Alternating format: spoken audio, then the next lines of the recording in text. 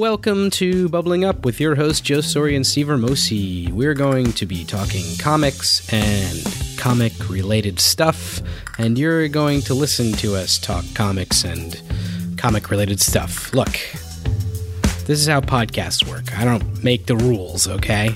If all that sounds good to you, then keep listening, because here comes the show. Here we go. Hey there, comic connoisseurs. Welcome to Bubbling Up, an adult conversation about the wide world of comics. I'm your man, just trying to stay on topic, Joe Soria, along with the steady Eddie, Steve Hermosi. Hey, just trying to find my best shot, you know? Staying cool, staying calm, not just jumping all over the place. You know Jimmy Olsen. We'll get to that in a minute. Yeah. If you have any thoughts or notes or diatribes or questions, you can email us at bubblinguppod@gmail.com or reach out to us on Instagram at bubblinguppod. And make sure if you're listening on any of those apps that you can review and rate us, to do it kindly, please. You know, we're trying. Or just share it with some comic curious folks out there. Yeah, if you have anything bad to say about us, keep it to yourself. You could tweet it to the world, you know. So. And on today's show, like I said, we'll be digging into a recent Eisner nominee. We're trying to look to that to see what people think is good. Matt Fraction has a burst of story arcs for Metropolis's top cameraman, Jimmy Olsen, or whatever name he has in each three-part page issue. So instead of our old standard, we're just going to go right into it. So I'm going to let Steve handle. So what is the plot or story or vibe or whatever of Who Killed Jimmy Olsen? Yeah, so like this is a 12-part maxi series, and basically the whole thing is this weird scattershot storytelling, jumping all over the place. But the overall vibe, I guess, or the overall thing that's going on is Jimmy is basically trying to figure out who's trying to kill him. And he goes through a bunch of hiding places and disguises and, you know, dressing up as his own cousin and things like that, pretending that he's not Jimmy Olsen. And I guess a big part of it also is he's trying to keep Superman out of it. Because Superman could obviously clear this shit up for him in about 3 seconds. So we have to have some kind of reason why he's not hanging around. So what is your experience? I have almost never read any Superman. I have a few big arcs that I've probably read in my life.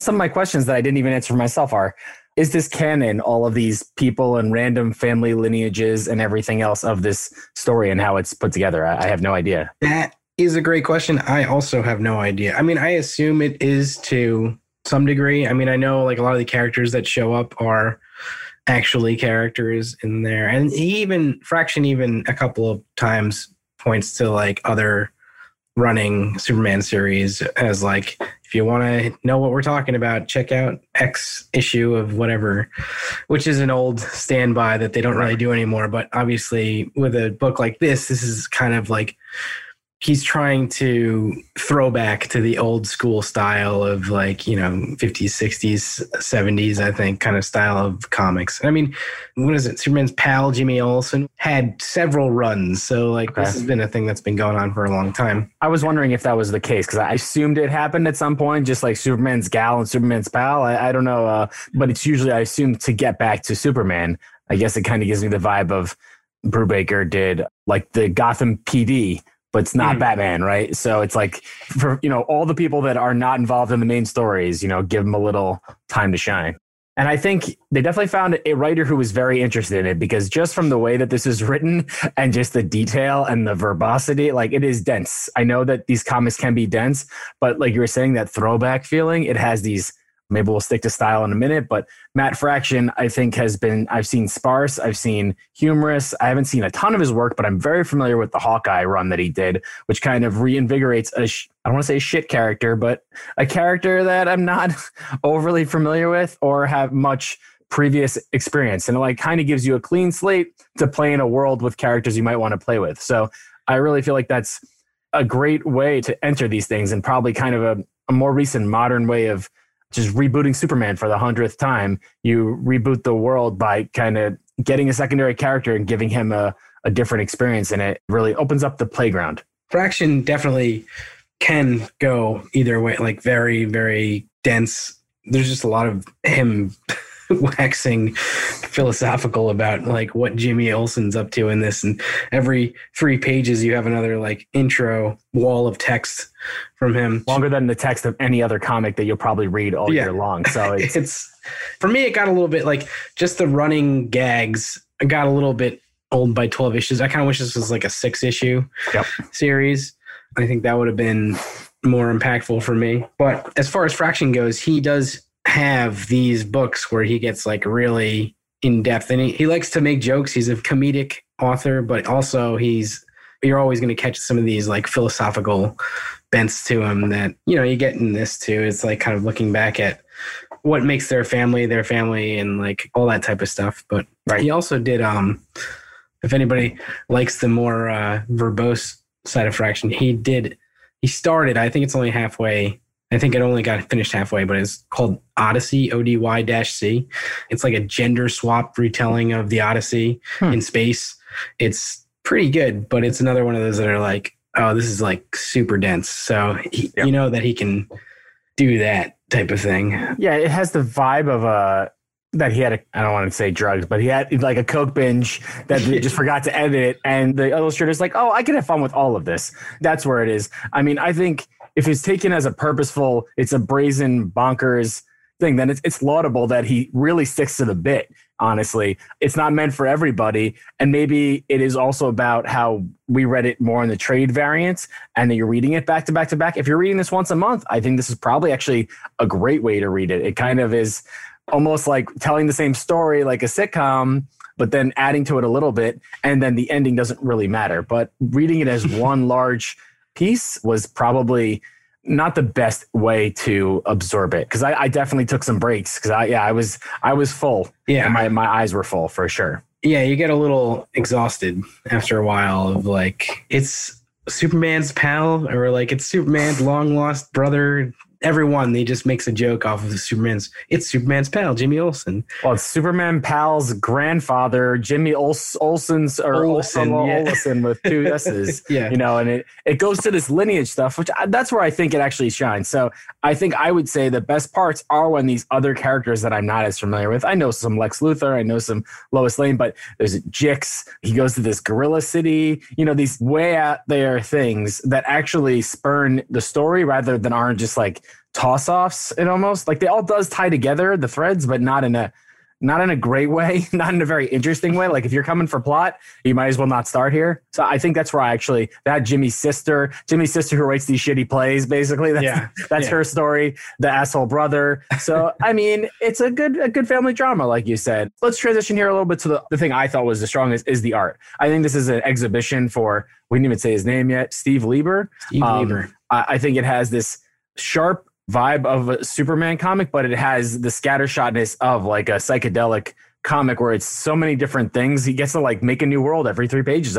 For the artist side of it, I'm sure this is tons of fun because you don't have to do 500 pages of one world. And he literally draws Jimmy at least 10 different ways, whether it's the throwback comic strip style. That's not Peanuts, like actual comic strips in the Sunday comic style. It almost is Peanuts where they're doing like the Lil Olsons or whatever. Lil Olsons. Yeah. It's like Lil Abner or something. I'm sure there's a direct reference that I'm missing because I didn't read a ton of that. But they even have the Peanuts reference where they have the stand, whatever stand it is. It's a dollar stand where he's selling business advice or something. Yeah. The advice is to get another dollar from somebody else or something. And then run away.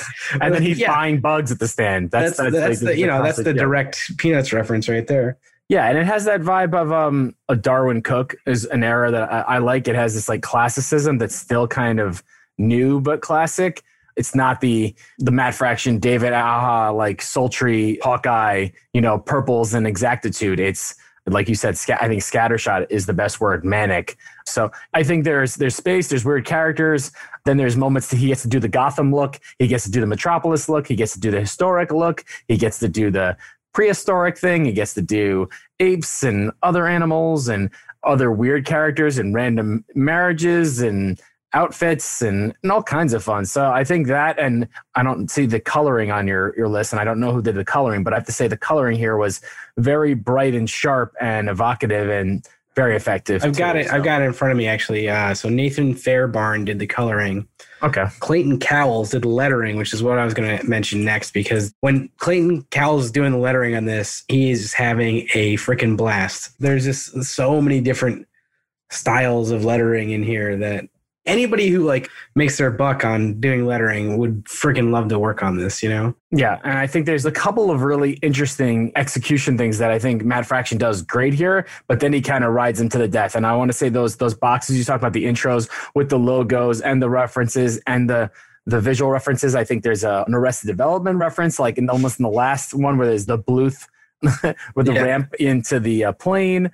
There's all these shifts. And then there's this whole thing about the assassination decoy and all these decoys of decoys. And I'm just like, this I found quite hilarious, but also got a little where they just kept talking about it for, I don't know how many pages. It must have lasted 80 pages talking about this assassination decoy, but it was perfect because it's like, he's dead, but he's not dead, but he's dead, but he's not dead, but he's dead, but he's not dead. I actually loved it. The best is towards the end, they're like, oh, when you were declared dead, all your fortune went to your brother who was trying to get it anyway. I was like, what the hell? I guess he wasn't trying to kill him anymore after that, but I don't know.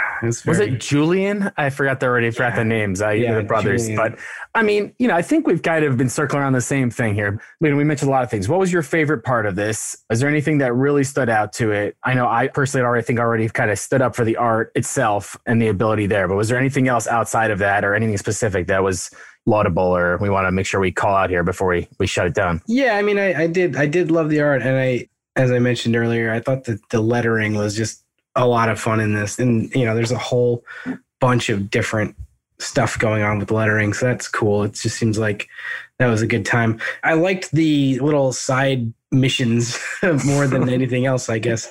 The whole thing with, what's her name? Jix. Yeah. And we mentioned the scientist that keeps is her father and the spaceship. Her father, the doctor or whatever. And the marriage that she had with Jimmy beforehand that hasn't been annulled yet or whatever. There's a lot of things that are like kind of funny. The stuff that they keep like going back to and banging over the head over and over again was funny at first, but tended to get a little bit tiresome by the end of it.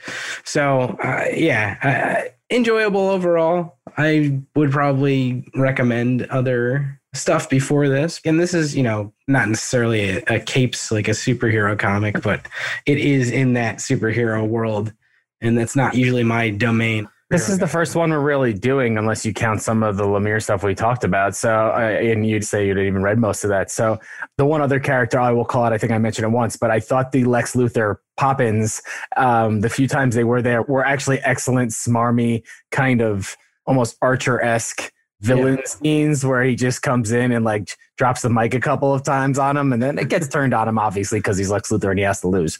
But I think personally, outside of what we were saying, just those little proper, perfectly timed pop-ups of Lex Luthor actually, where he just said he's not there to win, he's there to take the photo when the other person loses, basically, or something. Mm-hmm. It's like he kept taking pictures on people. Yeah, I would never kill you because then I couldn't laugh at you when I win or whatever. So I thought that was really enjoyable. And when you got to leave Jimmy for like a hot second or go somewhere else, I actually enjoyed it. But yeah, I'm with you here. This is a little long. I would say if you chopped it up or if you love dense humor, it's like very dense, very repetitive, very slapsticky stuff, you might really like this, but it wasn't my perfect cup of tea. So on my recommendation area, I would put it middling. I would definitely prefer to spend my money elsewhere. That'd be what I would say. But any other thoughts on, I don't even know. Let's get the official title here. Read it one more time. Is it the Superman's pal Jimmy Olsen, Who Killed Jimmy Olsen by Matt Fraction and Steve Lieber? And did we cover it all, Steve? Yeah, I mean, I don't have a ton more to say about the book. I think it's worth a read if you are a big Superman fan or, a big DC fan. But there's other funnier stuff that Matt Fraction himself has written, I think. I was a bigger fan, I think, of Sex Criminals than you. Yeah. But I enjoyed that. That was Fraction and Chip Zdarsky who did that one. And that was I thought, more even keeled and funnier to me in the long run. When you said that, it actually made me think of, I recently read that Chip Zdarsky run of Howard the Duck. And this is actually right in the realm of that, but in the Marvel world. And I could see where this kind of would, you did Howard the Duck kind of invading and being like the key cog to the entire universe. Now we have Jimmy Olsen being the key cog to the Superman universe. So on that, I'd say we're on the fence, interesting, but not our cup of tea. So this is it. Usually we do a lot more here, but we're just going to try to keep it tight here for a couple of episodes, see if these are a little more enjoyable for ourselves and for people. And on the next episode, we're going to discuss an interesting Black Label DC comic, a single series by Carmen Maria Machado and the artist Donnie, the Lolo Woods from the Hill House series too, Joe Hill. So again, if you have any thoughts, let us know. bubblinguppod@gmail.com or bubblinguppod on Instagram, and do all the other stuff. And we'll see you next time. We'll try to make this probably closer to weekly, and you'll have little shorter bursts and just cover one good comic for a little while and see how that works. So for myself, Joe Soria, and Steve Hermosi, enjoy some books and enjoy Comic Evan. Bye-bye.